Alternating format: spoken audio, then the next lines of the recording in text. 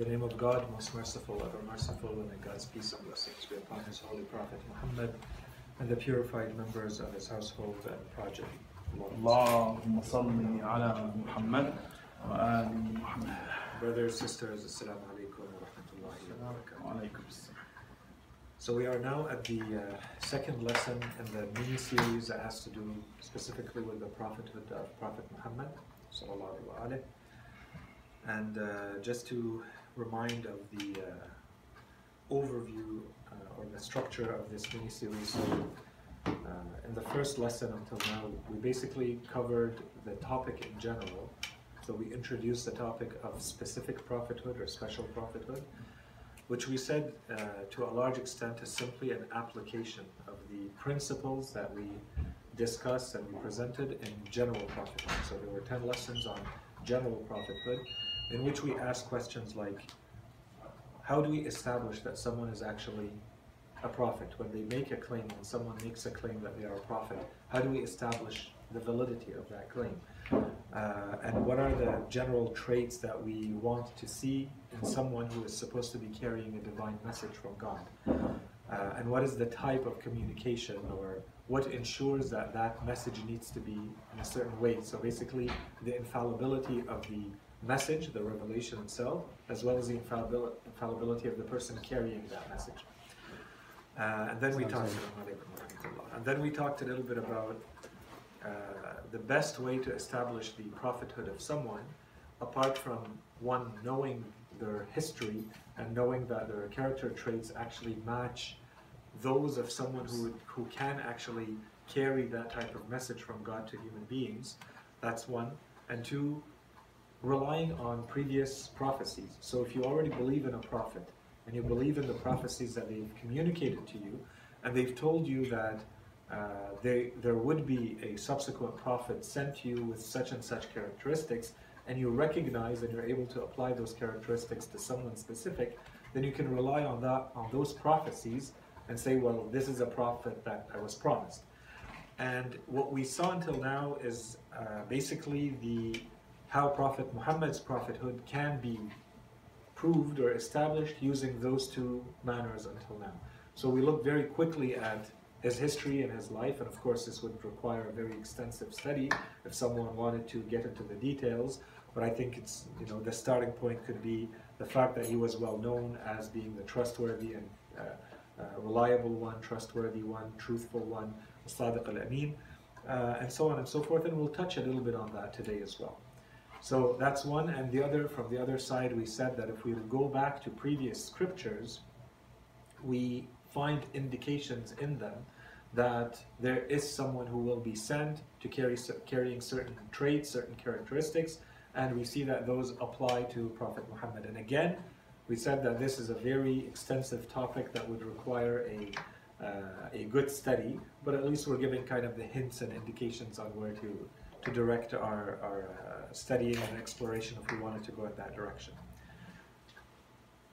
Based on that, we said that in the majority of cases of human beings, those two manners of establishing the prophethood of someone are very limited, are very restricted. We even said, when we gave the general prophethood lessons, we said that they're dead ends. Because the majority of people are not that well aware or that well intimately knowledgeable of the personality, of the history of someone, before they can establish that that person's personality and their claim to prophethood are actually aligned. So unless you are very intimately aware of someone, which will work for people, let's say, living in the time of the Holy Prophet, but it doesn't work today. So unless I spent a good portion of my life studying the life of the Prophet, I would not be able to say, based on what I see, his personality, his history from the time he was born until he made that claim 40 years later, that is 100% aligned with someone who is telling the truth. There is nothing in his personality that would lead me to believe that maybe he's trying to do this for personal gain, or that he's unstable mentally, or whatever someone may say. So that path becomes a dead end. So I cannot establish his prophethood based on that alone. And if someone wants to do that today, then they need to spend a good portion of time studying the prophethood of Prophet Muhammad, starting with their life, starting with their family and their birth and their personality and how they conducted themselves and so on and so forth. The second way, as we said, would require also an extensive study, because it would require that we delve deeply into the scriptures of other religions to see where they may be referring to Prophet Muhammad. So unless you already have that belief, that you can rely on a well-established belief that you are certain that you believe in a divine prophet, and you believe in the revelation, and you believe that part of the revelation is this promise, this prophecy, unless you have that, then you can't really rely on that to establish the prophecy, the prophethood of someone coming later. So while we establish them now after the fact, and we can spend a lot of time on that, the truth is, for the majority of people, those would not become the strongest manner in which you can establish the prophethood of someone like Prophet Muhammad sallallahu alaihi wasallam. And that's why we said the main way to establish the prophethood of someone is through the third path, through the third approach or proof, which is to rely on their miracle. When someone says, I'm a prophet, either you know them, or you rely on a previous prophecy, or you tell them, well, prove it. Prove that you're actually sent from God. And here is where usually what they try to do is to come up with something, to do something, a sort of act that breaks away with the natural order of things. And that's a miracle. That's what we refer to as a miracle. And the point of the miracle is to establish that this person is actually sent from God, because otherwise anyone else could duplicate that. And if they can duplicate that, then what is their special association, their intimate relation with God? How do you prove that? So Allah subhanahu wa ta'ala gives them something, a sign, that people, when they see it, they say, absolutely, this person can only be someone sent from God. And we spent enough time, I think, discussing this idea of miracles and the difference between a miracle and a karama, the favors or graces that Allah may give to some of His people, or the false claims of some people saying that, I am carrying a miracle from God and I can do something that no one else can do. And we answered all of those objections in general. So now we want to apply it specifically to Prophet Muhammad sallallahu alaihi wasallam. So once we've established the two first points, that was previous lesson, now we want to start talking about the miracle of Prophet Muhammad sallallahu alaihi wasallam, and the miracle, his main miracle, being the Holy Qur'an. So that's why this lesson is actually called the miraculous nature of the Holy Qur'an. So the lesson is basically a long introduction. Kind of half of the lesson is the introduction, in which a number of premises are established, and we'll talk about that. And then we have the author who actually goes into three different manners of proving that the Holy Qur'an does have a miraculous component. And that miraculous component is sufficient to say that it is a miracle, and it does establish the validity of the claim of this man, Muhammad sallallahu alaihi wasallam, that he is a prophet sent from God. So that's basically the lesson. A long introduction with the three arguments that are going to be presented in this lesson. There are many, many others, but the author chose these three. And they don't all fall into the same type of argument. And we'll explain how they differ when we go through them very quickly.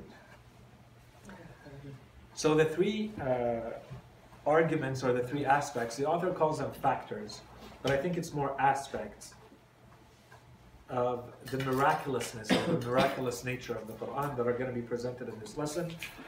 The first one is the classic, most traditional, strongest one, the most historically influential one, and that is what we find in the text of the Holy Qur'an itself, and we'll talk a little bit more in detail about that.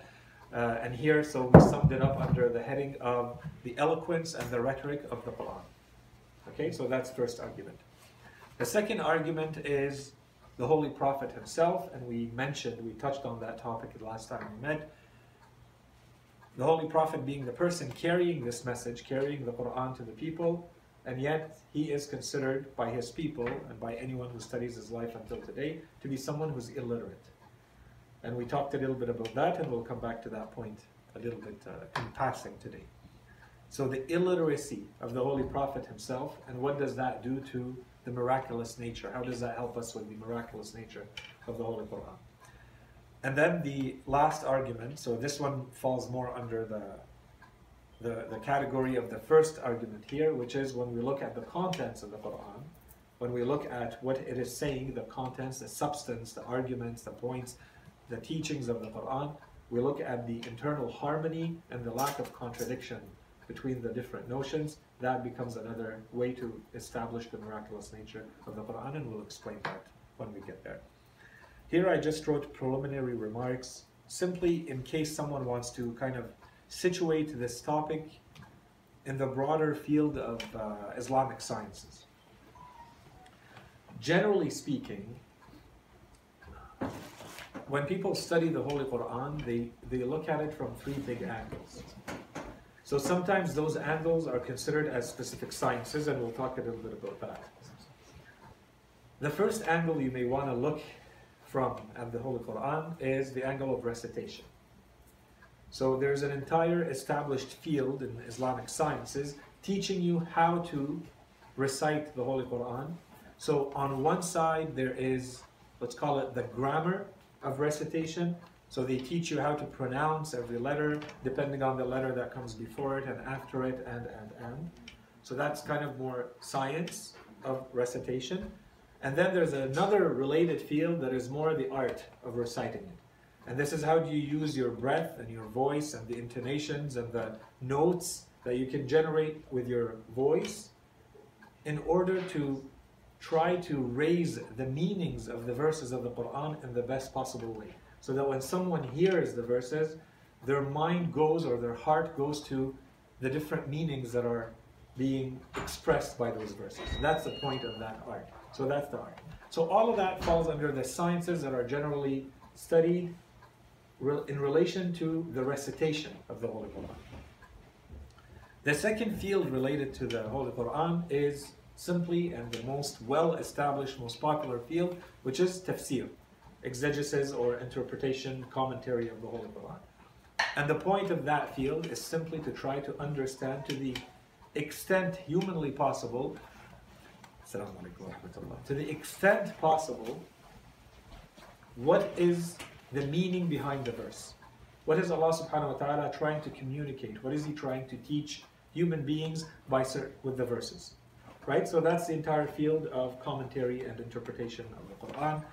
And it is one of the most fascinating fields in Islamic sciences in general, and the one probably that requires the most extensive knowledge to get into, because you basically have to be a scholar in anything and everything related to Islam to be able to understand and interpret the verses of the Qur'an. Okay, so that's very quickly a wrap-up of those two fields.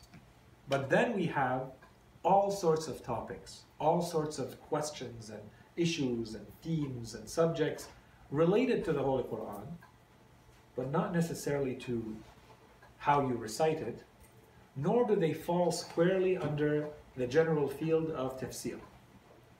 So for instance, if we want to see when was the Qur'an compiled, and how was it compiled, who are the people involved, what is this whole science of, they say, qira'at. So is there only one way to recite, to read, to pronounce the words and the verses of the Holy Qur'an, or are there more than one? If you go back in history, you'll see that it seems that there were causes, there were circumstances and contexts which led to certain verses being revealed.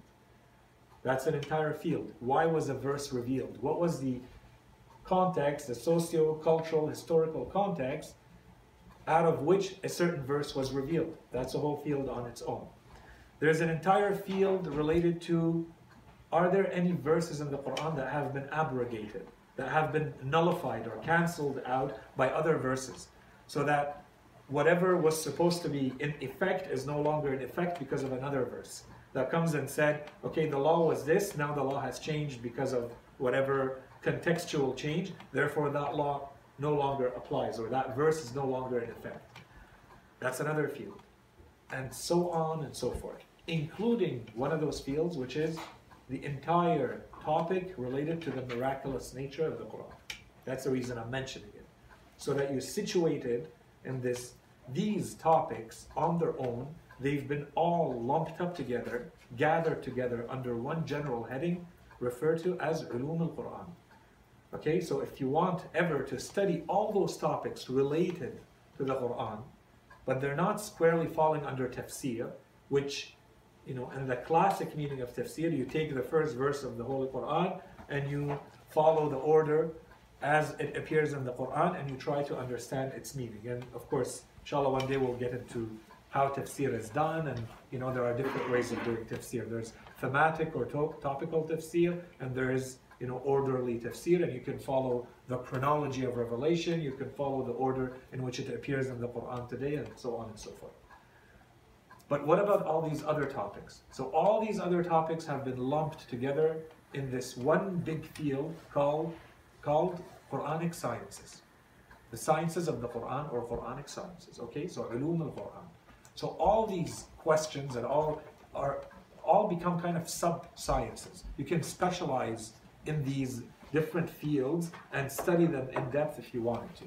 There are entire books of multiple volumes written about this whole topic, this whole field of Ulum al-Qur'an. If you go back in history, for instance, there's a scholar by the name of Zarkashi. When he wrote about Ulum al-Qur'an, he said that it contains 47 sciences. Jalaluddin al-Suyuti, when he wrote much later, he said that the fields or the sub-sciences of Ulum al-Qur'an are about 80. There's 80 fields. And of course, so depending on how you cut them up, or but just to say how extensive that research and that area is, and usually the scholars who specialize in this field, they need to specialize in this field, because that's a lifetime, and that's a very deep, very broad and very deep topic to specialize in. But it's fascinating. Any case, so keeping all that in mind, it's basically, I'm saying all of this in case any of you are more interested in the topics that we're discussing today, as well as the next lesson, which has to do with the authenticity of the Holy Qur'an. How do we ensure that what we are reading today is actually what was revealed to Prophet Muhammad, and what about the order, and what about all these subtopics that we mentioned quickly, the qira'at and so on and so forth. So these two topics would both be studied under this general heading of Ulum al-Qur'an. So anyone who is more interested in delving in depth there, that's where you would find the detailed discussions and the detailed study. So now let's go back to our topic.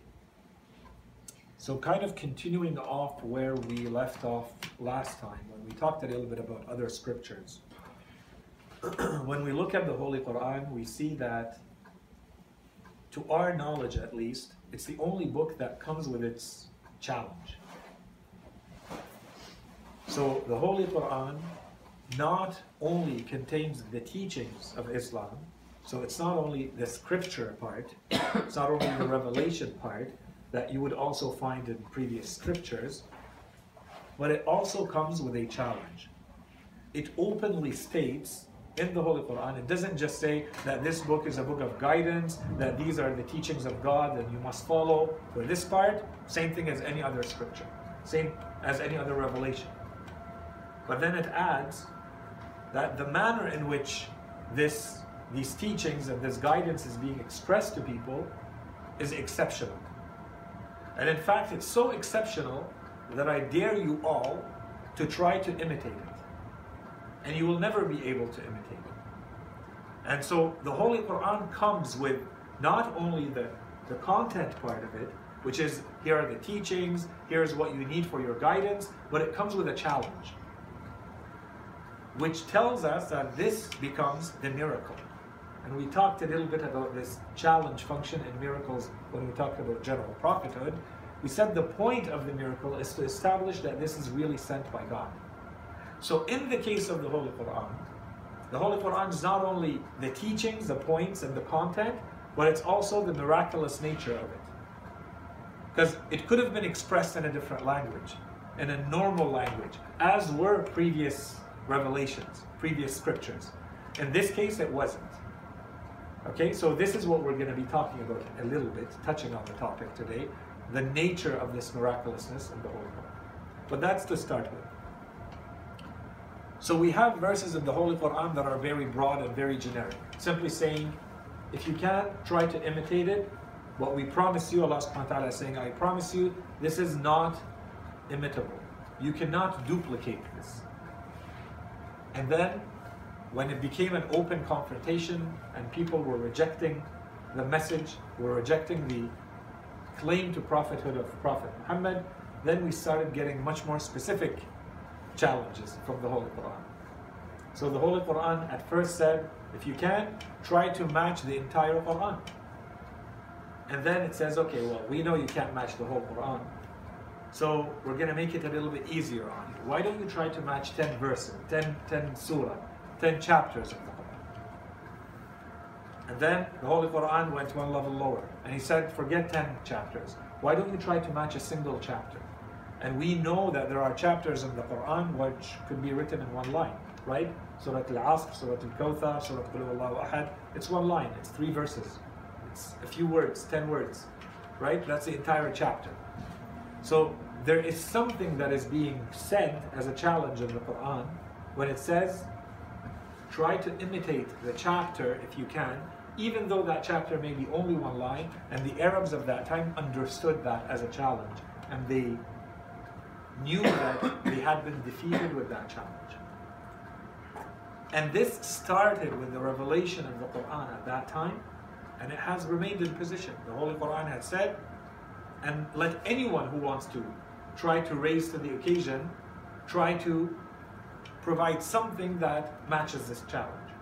Someone who can come up with anything that matches the Holy Qur'an entirely, or only 10 of its chapters, or a single one of its chapters. This has been now 14 centuries. Okay, so there is the situation as it happened, as it was revealed. That's one part of the argument and one part of the study. And another part that requires study is, so what has happened since then?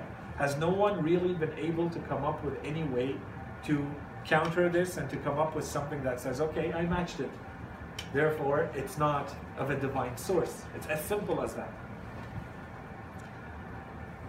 And so here is kind of the argument, is that my claim, me being Prophet Muhammad, my claim is that I'm sent from God, and God has given me, and this is another topic that we said we're not going to get into, a number of miracles. Let's put all of those aside. Let's say Allah subhanahu wa ta'ala has given me this as my miracle, the Holy Qur'an. So either you accept the challenge and you defeat it somehow, and if you cannot, then my challenge stands, and you have to accept that I am actually sent as a prophet from God, and you must therefore follow the teachings that are in this book, in this revelation. That's in general the argument. And as we said today, I mean,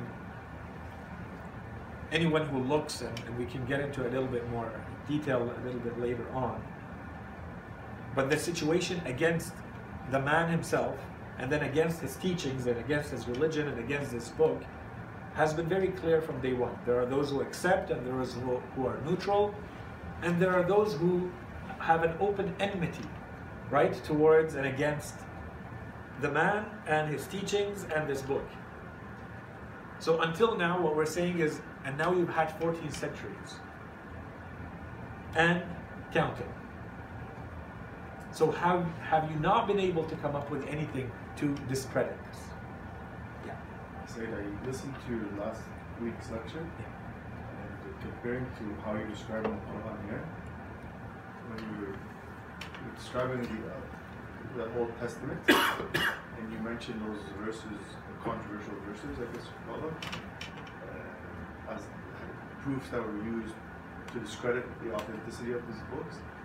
I'm just curious as to, like, I don't know if you, how would, like, people who believe in that scripture defend that text of adultery, of intoxication, of incest, of fighting with God, of etc. Yeah. How could those that's the be normal, defended? Yeah, so that's the normal figure of God and those prophets.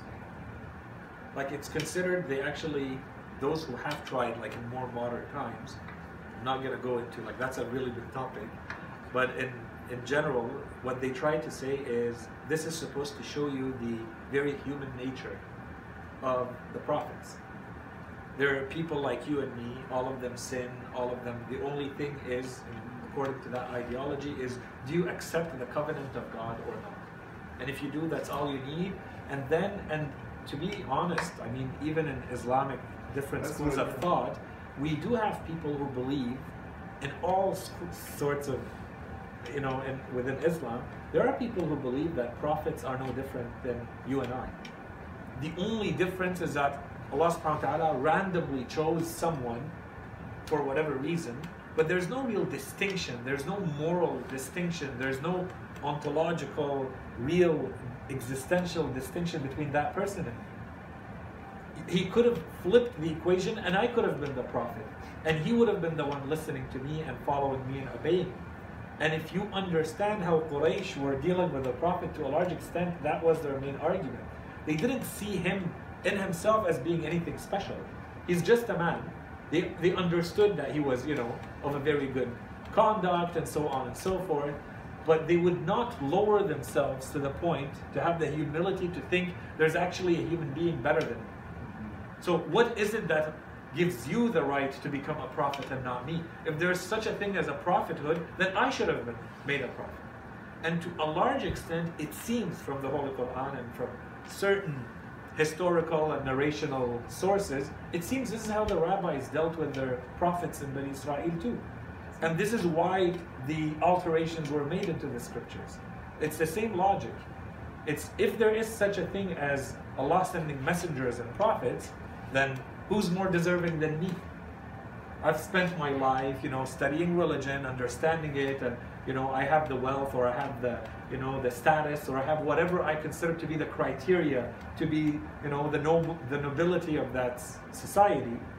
And remember the verses, let's say, of Talut, for instance, when they asked for their prophet to send them someone to lead them into war, Bani Israel, and Allah subhanahu wa ta'ala sent them Talut, they refused. And they said, well, we have more money than him, and we have more children than him. How can he be the king? And Allah subhanahu wa ta'ala answers saying, these are not the criteria God uses. Allah subhanahu wa ta'ala's criteria in this case, because you need someone to lead you into war, Allah subhanahu wa ta'ala sent you someone with two traits.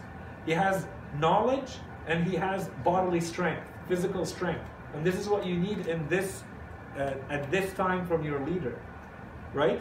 So this is a problem. People want to impose a criteria, and they will go as far as distorting the image of God, the image of prophets, and we have the same thing in our history. They don't defend it because their definition is it's fine. It's fine for them because of but then we say it completely makes the entire philosophy of religion crumble. If this is your prophet, and if this is the figure that you are to emulate and to follow in your life, this is the person that you consider to be your guide to God, the whole thing crumbles. This is what we talked about in general prophethood. Yes. quickly send. Maybe it'd be hard for any of us here to understand how a Christian or a Jewish person could accept that text. But like you said in the hadith you mentioned months ago, even within Islamic scriptures, with the Prophet being suicidal, that's accepted with 90% of Muslims. Yeah.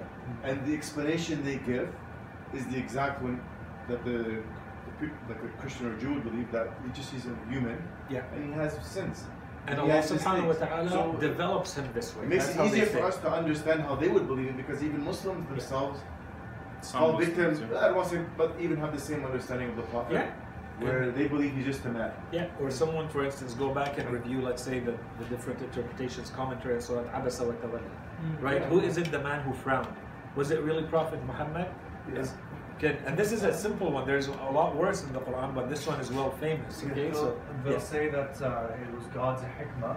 I've been told this personally, that it was God's hikmah to teach us through the Prophet's mistakes. Yes, exactly. And so then I sat there and I thought to myself, well then God could have, instead of giving us a perfect individual, given us a completely imperfect individual, and we could have learned from their life because it was all mistakes. Yeah. And so they took that, your kind of like devil's advocate argument, and they made that into their ideological belief system, which is God did take these imperfect people and he did make them into the prophets to show you and to show all of us that they're just humans like you and I.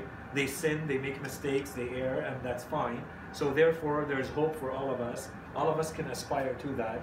when this is a complete distortion of how it should be. Because by doing that, for whatever reason, and there are reasons, by doing that you're completely dismantling the entire philosophy of having a religion. If Allah subhanahu wa ta'ala, this is what we talked about when we said, why do we need a religion, and why do we need a revelation, and why do we need people carrying that to human beings? The moment you show that there's a weakness, there's a gap, there's a mistake or an error in the revelation or the person carrying it, that's it, you have no religion. What's the difference between that and whatever I sit in my basement at night and create, and I say, okay, this is a religion. You know, I made it up, and it looks good, and it's consistent. What's the difference between that and what's sent to me from God? It needs to be infallible. It needs to guarantee my guidance. And if it doesn't, then all of them are the same. They're human generated, they're human made. And what we're looking for, that's why we said, the purpose of our existence is to go back to God. If God does not give me a way to go back to Him, then there's a problem in the way He created us. I can go back to God and say, well, you gave me no way to come back to you. You gave me all of this, and look at it, it's a mess. Am I supposed to follow this person? Look at them and what they do. Look at that person and their manners. Look at this person and what they did. These are supposed to be my guides. I'm better than them. And you want me to take my teachings from them? That's the issue, right? So this is what we tried in one way or another to establish in general prophethood. So now we're trying to apply all of this.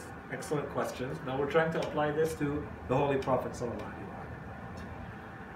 So as we said, there are challenges in the Qur'an that basically say, try to duplicate it entirely, or duplicate 10 of its chapters, or duplicate 1 of its chapters. And if you cannot, and you will not, then you must accept that this message has actually been revealed from God. The origin of this message is God. And therefore, I am the messenger of God, and these are His teachings to you. Okay, so that's the argument. So if we go back to the Holy Qur'an, these are some verses that establish this. So if you need the references in the Qur'an, so in Surah Al-Isra, say, should all human beings and jinn rally together to bring the like of this Qur'an, they will not bring the like of it, even if they assisted one another. And there's another verse here, there's another interpretation that basically says, even if they basically helped each other over generations. So basically, if they use all of the time that they have as a species, so over thousands or tens of thousands or hundreds of thousands of years, and they work continuously, all of them together, each generation giving to the next what they worked on, all of this together would not amount to a book like the Holy Quran. Okay, so that's a challenge. So if you understand that, you see like it's open, it's unambiguous, right? It's very clear, it's an open challenge. And in the second verse here we have, do they say he has fabricated it? So the Holy Quran is talking to the Holy Prophet. And this is of course like inshallah one day we give some, we discuss more tafsir and interpretation, we notice how the Quran talks. But since this is a lesson about the miraculous nature of the Quran, maybe I just mention it quickly.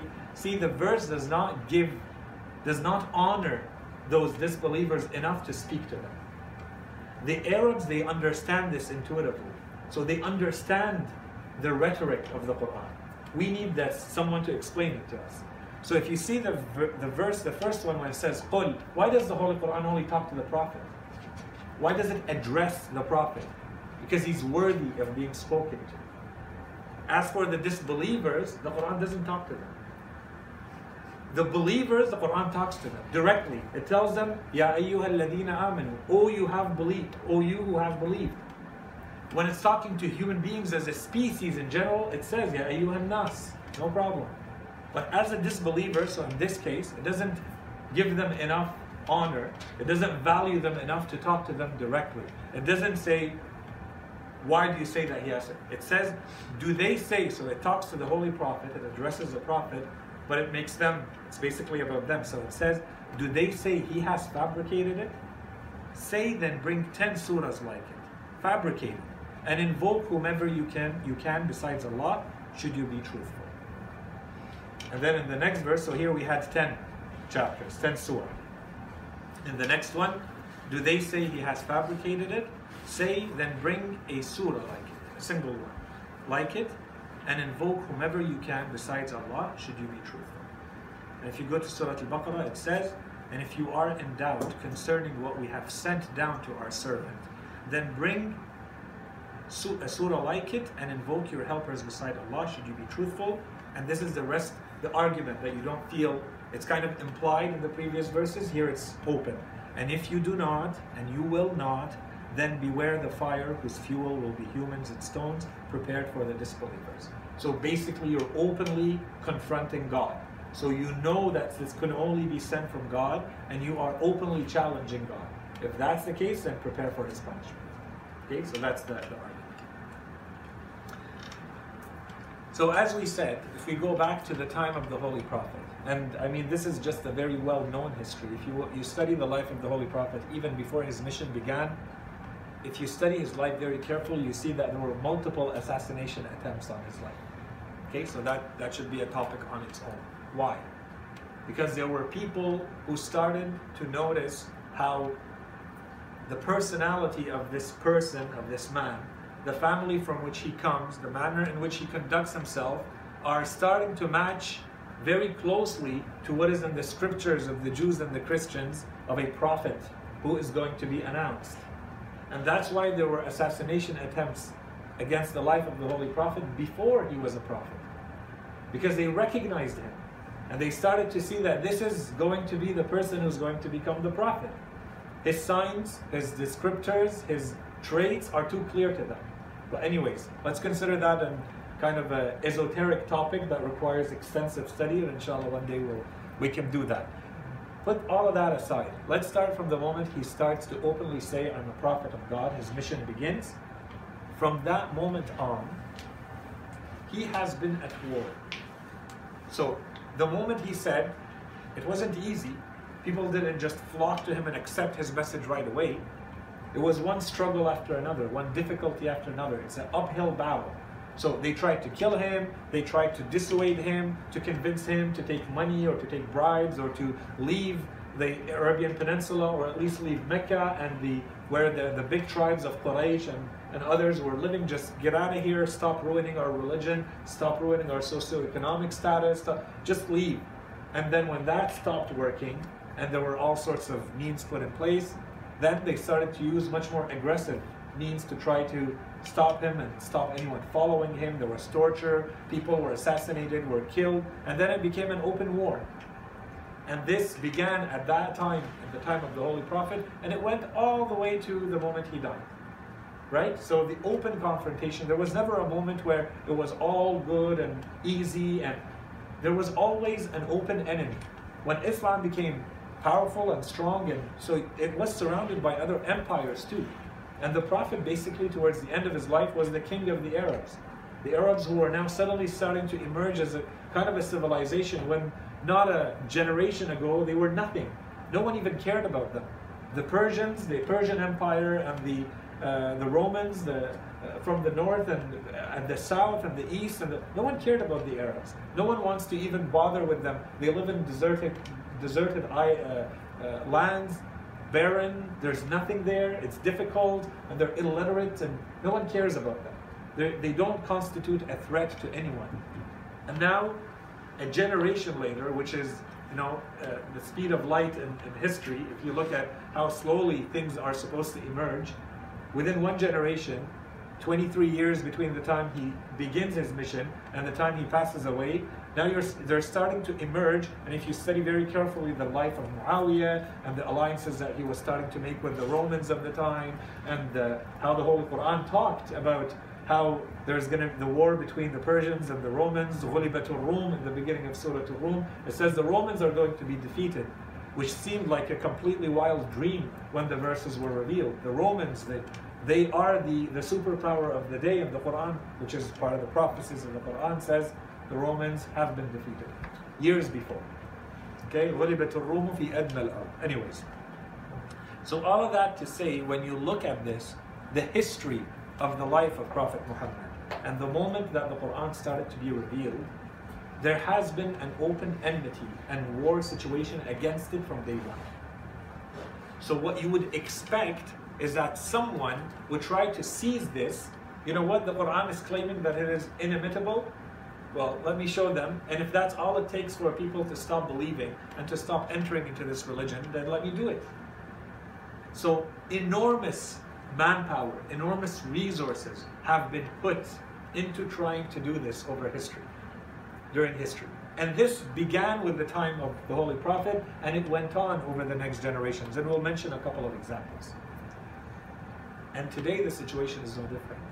And you have entire organizations dedicated today, entire authors, whose entire mission is to show that the Holy Qur'an is a copy of other scriptures, that Prophet Muhammad had access to other books, that he was taking and duplicating and adapting and modifying to make it his own, and so on and so forth. Anything that goes in that direction can be considered a form of someone going in this direction and trying to openly accept that challenge, or indirectly accept that challenge, of showing that, in fact, it is not inimitable.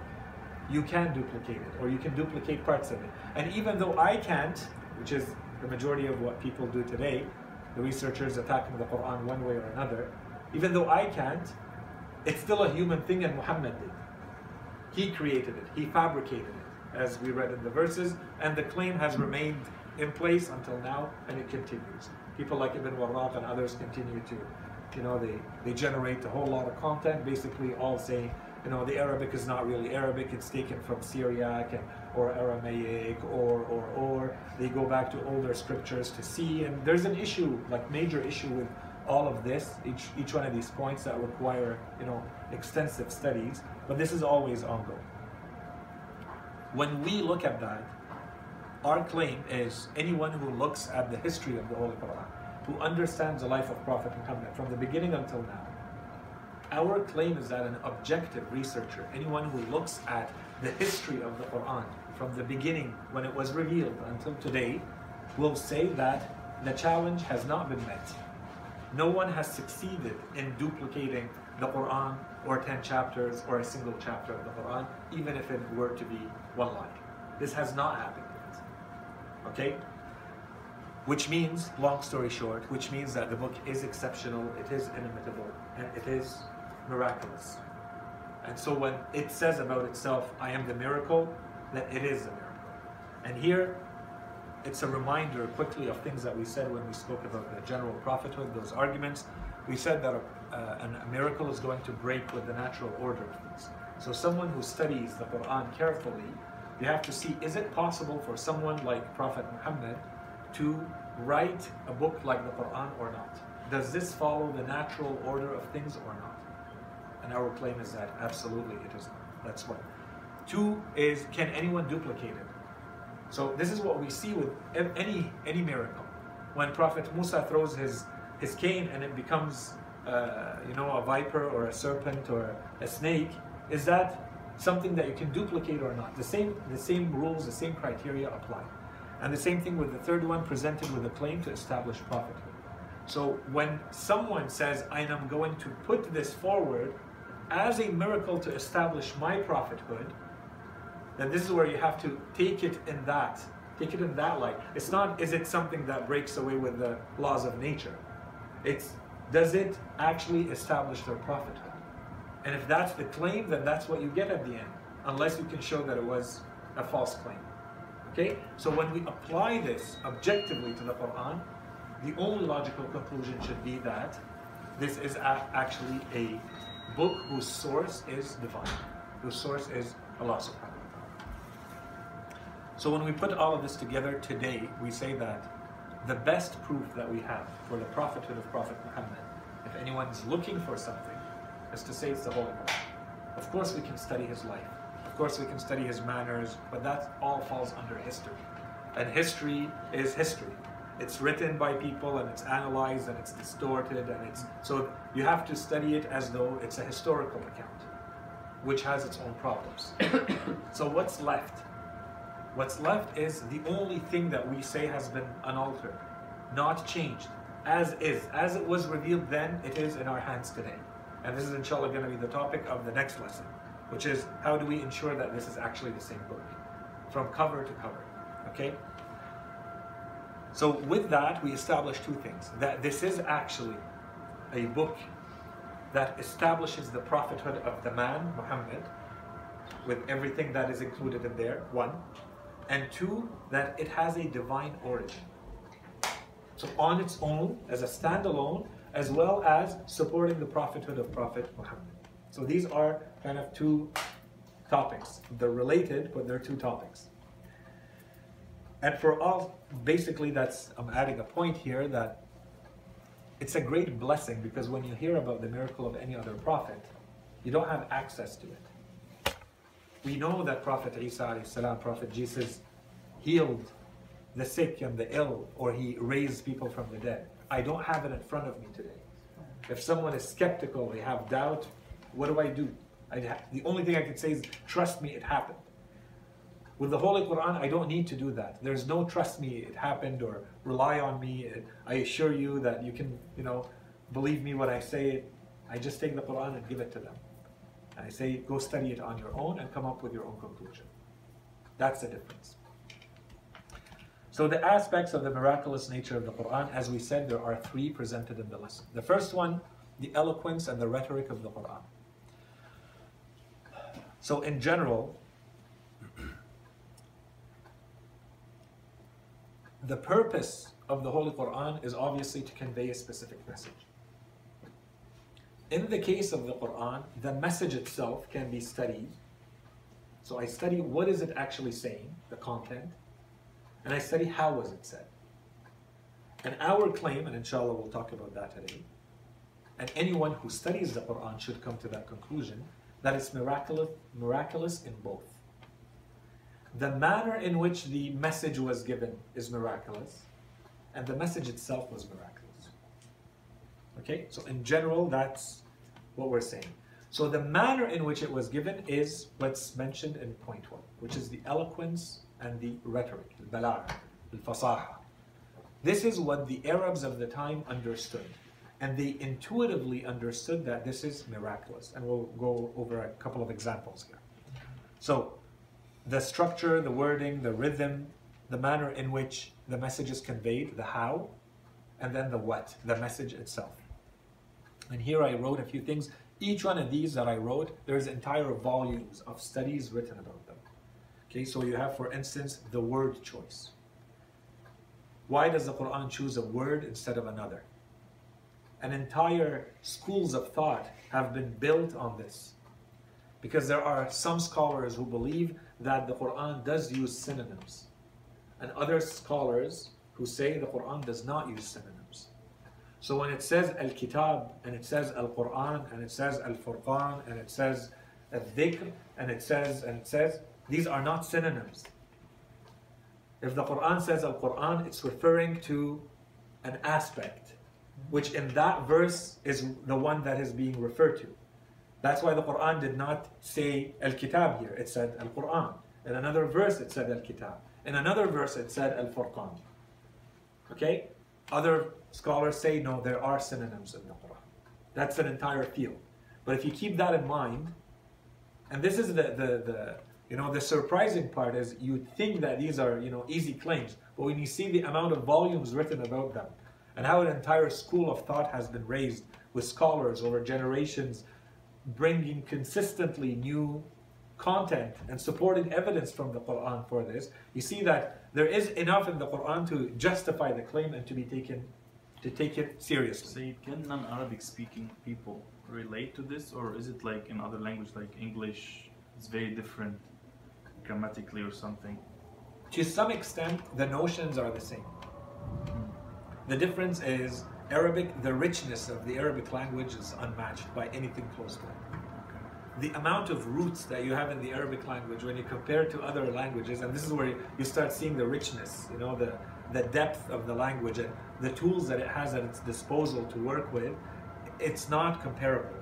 Like you're talking to maybe like 1% or 2% or 3% of what you find in Arabic, you might find in the most. So studying the Quran in English is very problematic. Okay. Very, very problematic. If someone wants any level of like serious understanding, they need to spend a little bit of time trying to understand Arabic. You have to.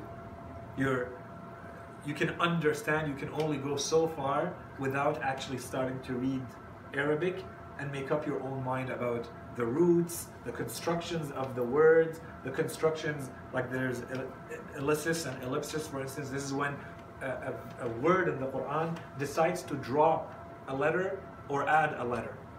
And it may add a meaning or remove a meaning or an aspect of the meaning or the connotation of a word. So this is like they say in linguistics, they call it denotation, which is the factual meaning of a word. And then you have the connotation, which is what is socially understood from a word, even though it may not be in the dictionary.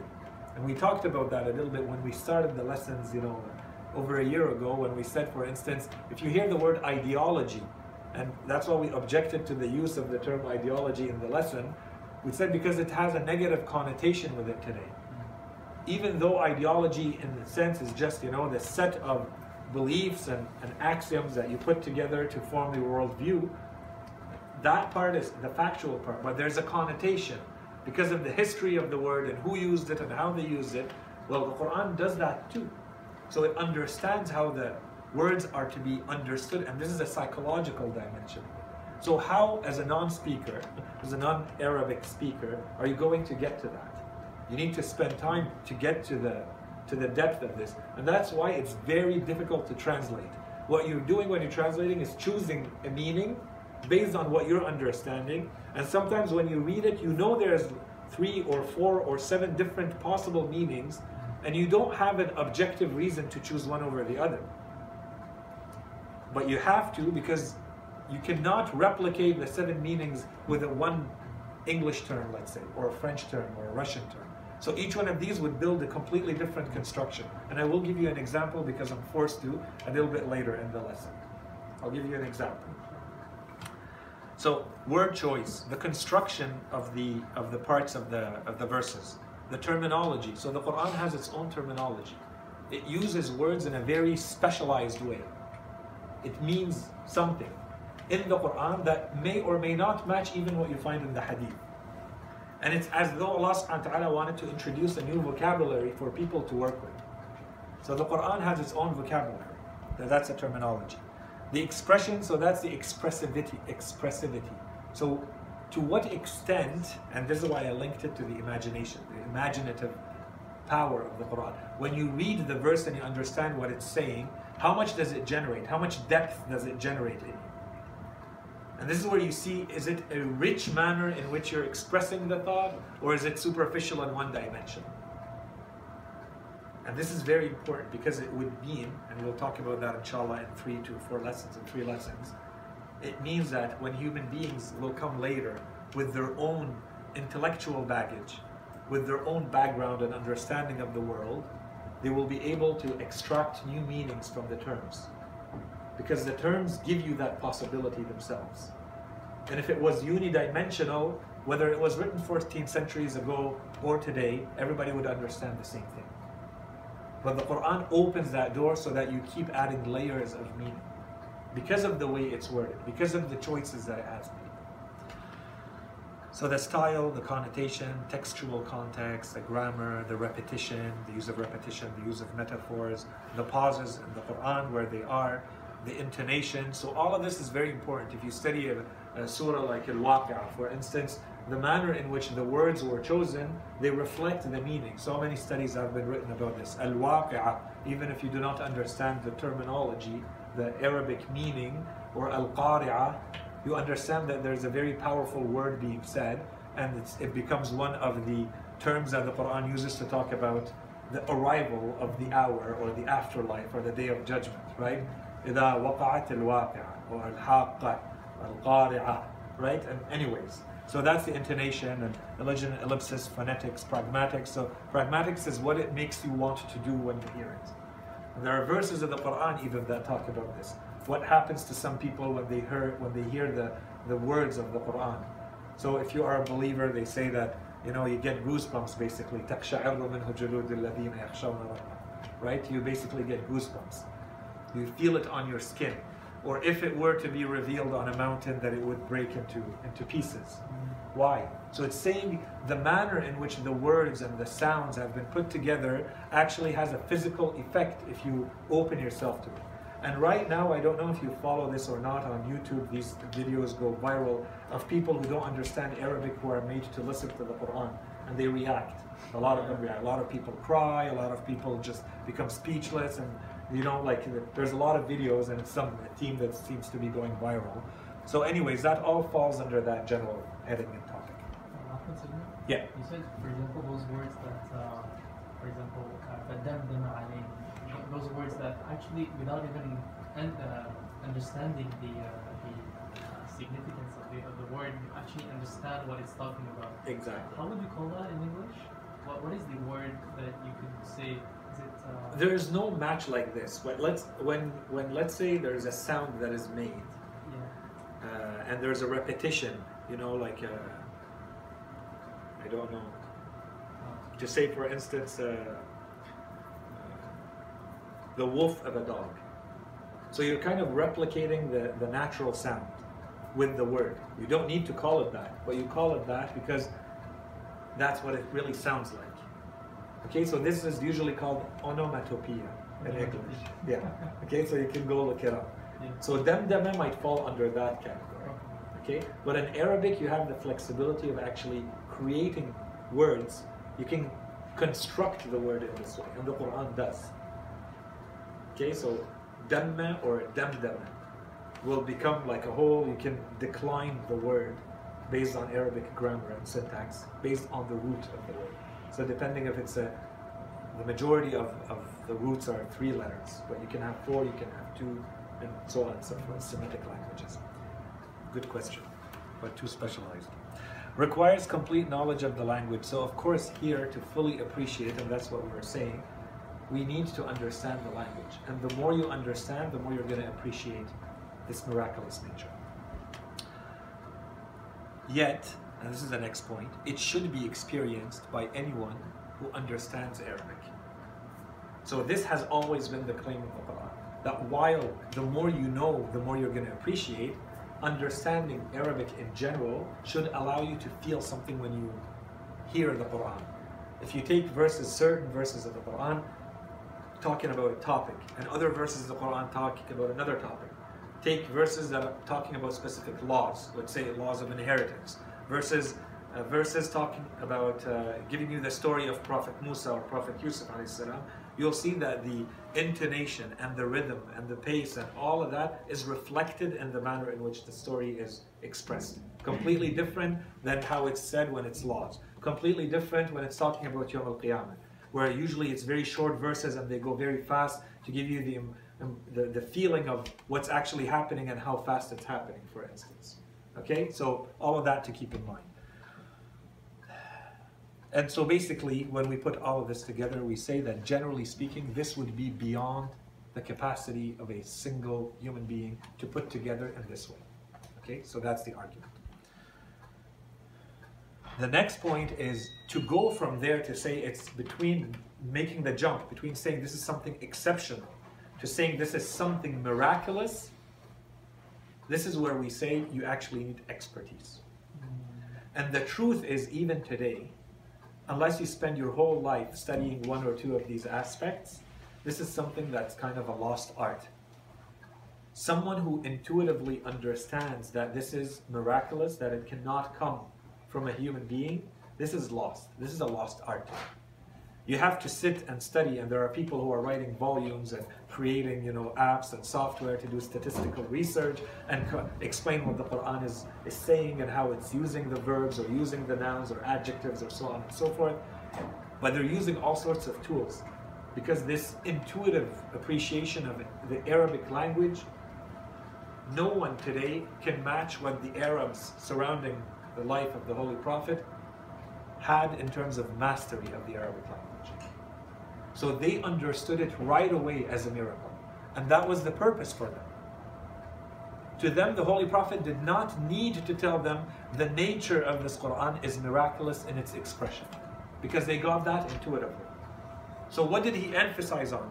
He emphasized that its content, you need to sit and ponder and study, which is the other type of its miraculousness. The content, besides the expression, yes, the expression is a miracle, but the content is a miracle too.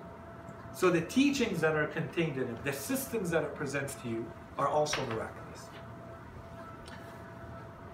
Content tafsir or what are you talking about? What do you mean by content?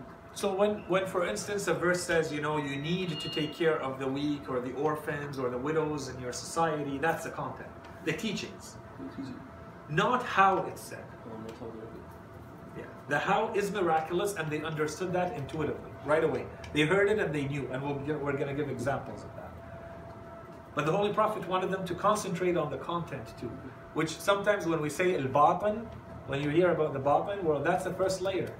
Al-batin is the content. It's what is it actually saying, not the words, beyond the words. What is it saying? It's the meaning or the meanings of the Qur'an.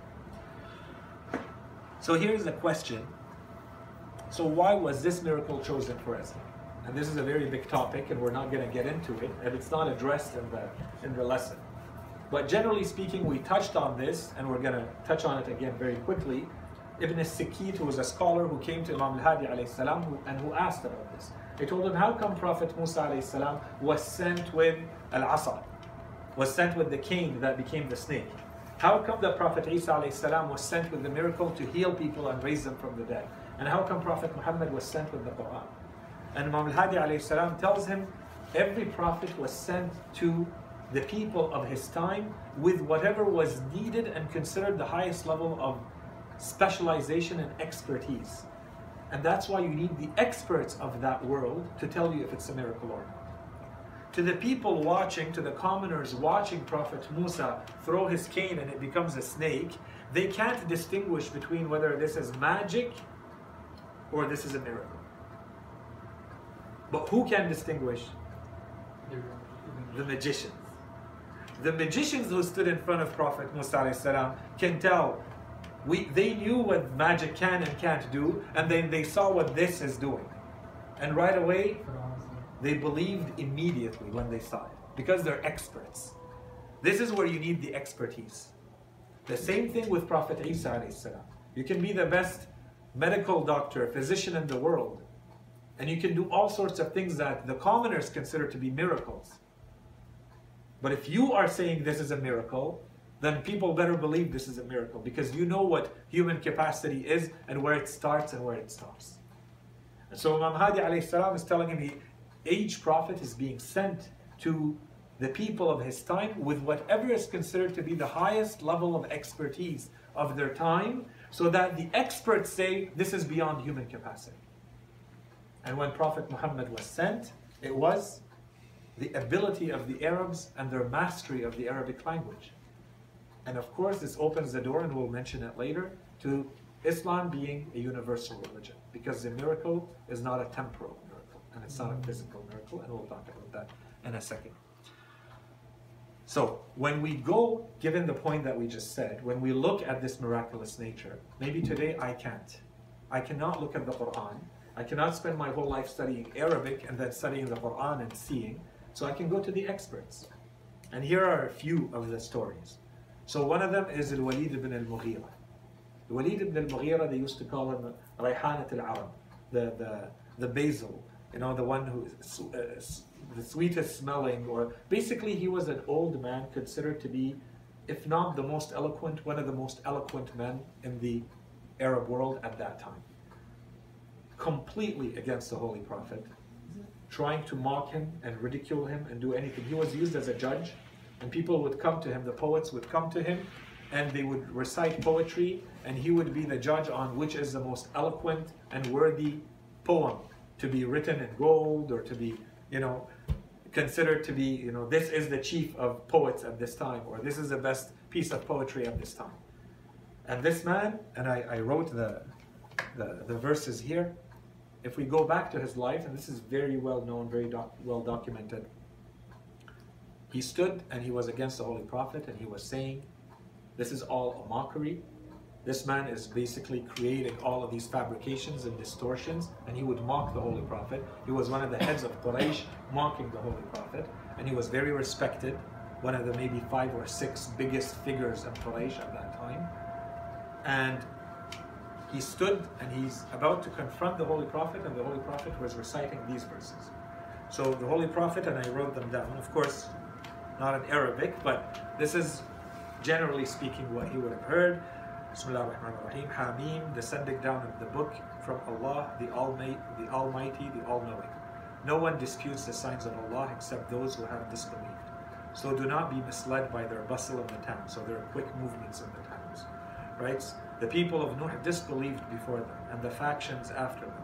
Every nation conspired against their messenger to seize him, and disputed by means of falsehood to refute the truth. Then I seized them, so how was my retribution? Thus was the word of your Lord proved true against the disbelievers, that they shall be inmates of the fire. The beginning of Surah Al-Ghafir, the first 6 verses of Surah Al-Ghafir. So he went back. They were waiting for him. He went back, and these are very well famous, known. His words themselves are considered a sermon that people recite and they repeat. Okay, إِنَّ عَلَيْهِ لَطَلَاوَةً وَإِنَّ فِيهِ لَحَلَاوَةً, and so on and so forth. So he said, in translation, I swear that I have heard from Muhammad a speech that is neither from the speech of human beings nor from the jinn. It carries a sweetness or a euphoria, and it is covered with grace or with calm. Its summit, so the highest parts of it, its summits bear fruits, and its root is heavily drenched. So he's giving the metaphor of a tree. And it is transcending, or very high, and it can never be outdone. So they told him, so what has happened to you, Walid? Like you just went to refute him and to discredit him and to show that this is all a fabrication and a lie. What do we say? He told them, well, the Arabs are going to flock to you from all over the lands because it was the season right before the pilgrimage. There's Suq Akab, as they call it. There was kind of a marketplace that everybody gathered where they did commercial transactions and so on and so forth. So he told them, when they come, make sure to tell them that he is a sorcerer. Okay, so the Holy Qur'an has many verses that talk about him, because he was one of those people, Al-Walid ibn al-Mughira, who knew exactly what the Qur'an was. He realized it, and if you read his words here, he is openly saying, no human being can replicate this. This is from God. But I will never believe that this is from God, and I do not let people hear him. Tell them that he is going to use this spell, and they will be under his spell if they hear him. So he is a sorcerer. Tell them he's a sorcerer. And don't let them get near him, because people are going to flock to you, Arabs, from all over the place. Okay, so this was Al-Walid. The next story, I believe, was from Utbah. Utbah ibn Rabi'a was also one of these 4 or 5 people considered the top figures of Quraysh at that time. And his story happened right after they started bothering the Prophet, and they threw filth at him, and then they tried to humiliate him and be condescending towards him. And his uncle Al-Hamza ibn Abdul Muttalib was outside. He was on a hunt. When he came back and he heard, he went inside, and they were sitting inside near the Kaaba, and he went inside and he threatened all of them, saying that if anyone would ever do anything again against his nephew, that he would deal with them himself. And he was very feared. He was a valiant warrior. Everybody did not want to kind of have him as an enemy. So they tried to push him in another way, and they told him, well, are you a believer yourself? And they were surprised when he openly said, yes, I'm a believer in him. So this started changing the equation. Now the Prophet started to have people who are considered powerful and respected. So you have Abu Talib, for instance, or others not openly saying, we are with him, we are not with him. But now you have Al-Hamza who openly said, I am with him. So Al-Utbah came. He talked to Quraysh. He told them, look, I'm going to try to go talk to the Prophet, and I'm going to make him a deal. I'm going to try to convince him and offer him things. So he came to the Prophet and he told him, you are one of us. You are really good. You grew up amongst us. We consider you our son. And now we have seen everything that you're doing.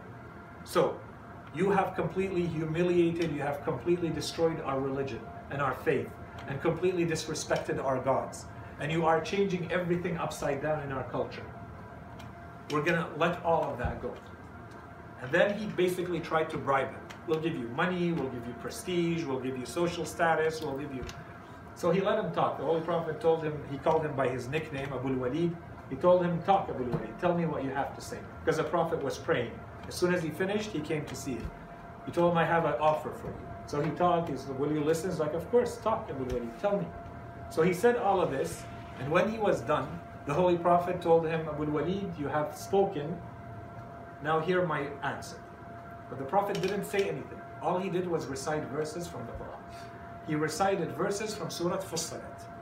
And here are the beginning, when he kept reading until, if you read Surah Fussilat, you'll see there's a sajda. So we are told in the narrations he recited until the ayah of the sajda in Surah Fussilat. So he said, Hamim, the sending down from the All-Beneficent, the All-Merciful, a book whose signs have been explained in detail, an Arabic Qur'an for a people who have knowledge, a bearer of good news and a warner. But most of them turn away so they do not hear.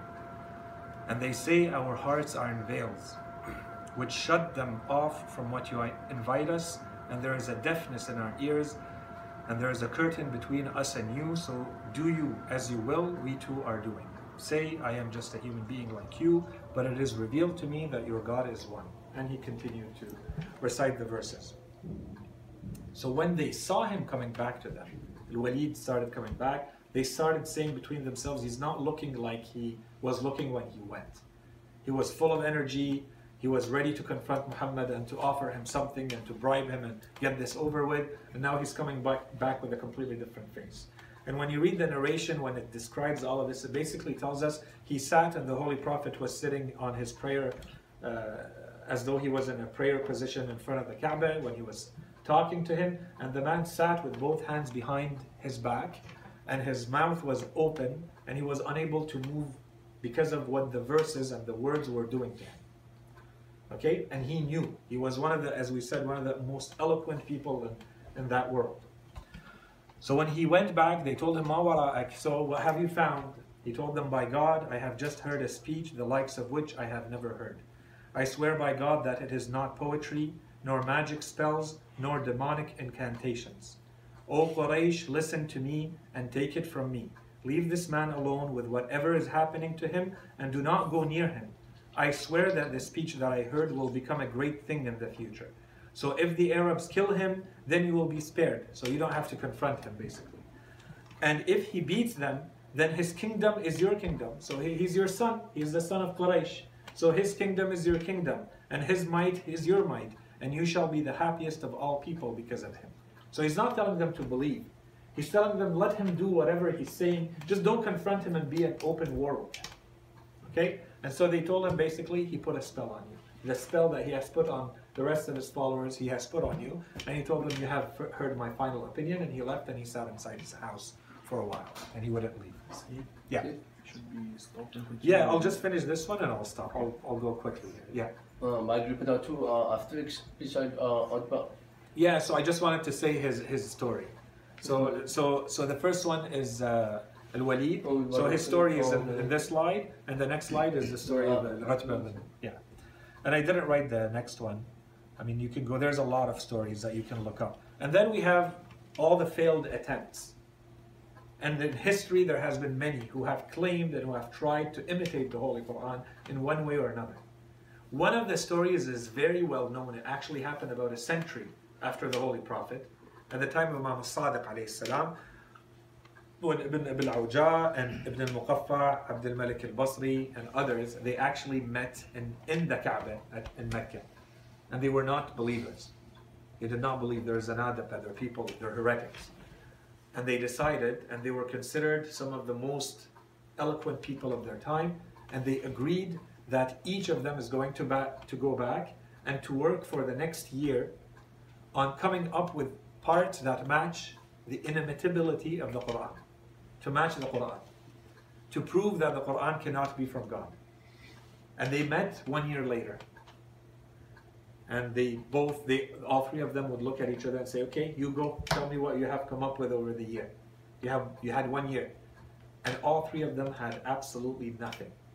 And they say in the Ruwaya, Imam Sadiq alayhi salam passed by exactly at that moment, and he recited the verse that we recited from Surah Al-Isra, 88, that if human beings and the jinn were to rally together to try to come up with a Quran like it, they would never be able to, even if they were to work as helpers of each other or over generations.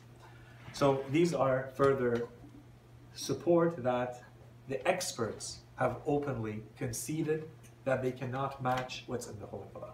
Okay, so that's the point here. The next 2 points, the first one is, and very quickly, and I'll sum it up in 2 minutes, because we talked about it a little bit, the illiteracy of the Holy Prophet.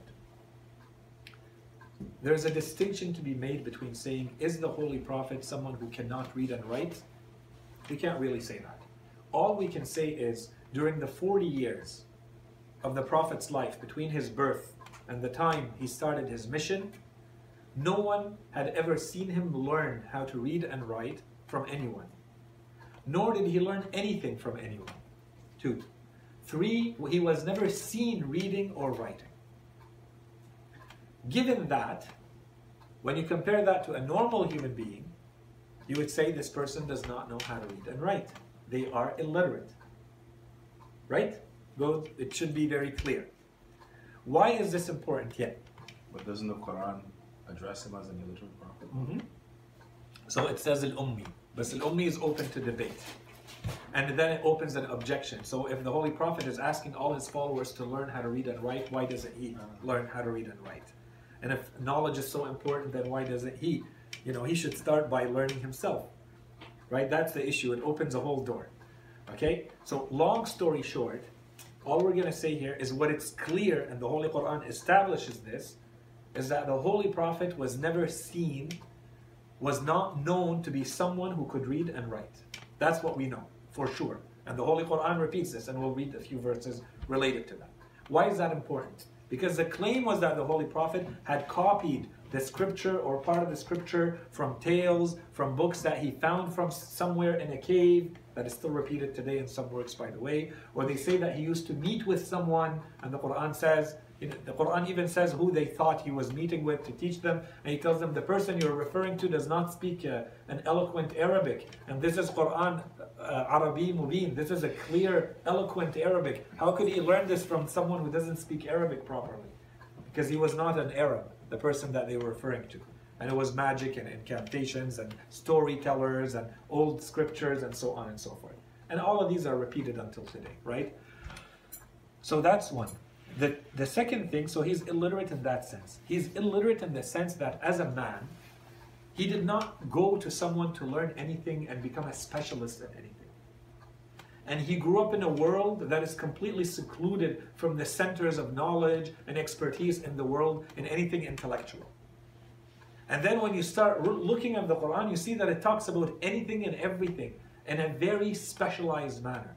It talks about things like the heaven and the earth and water, from biology to the creation to things that today we call geology, we call meteorology, we have the nations, the history of the nations, we have laws related to economics and finance, we have things related to psychology, and it goes on and on and on. When did he have time to learn all of this? Where did all of this knowledge come from?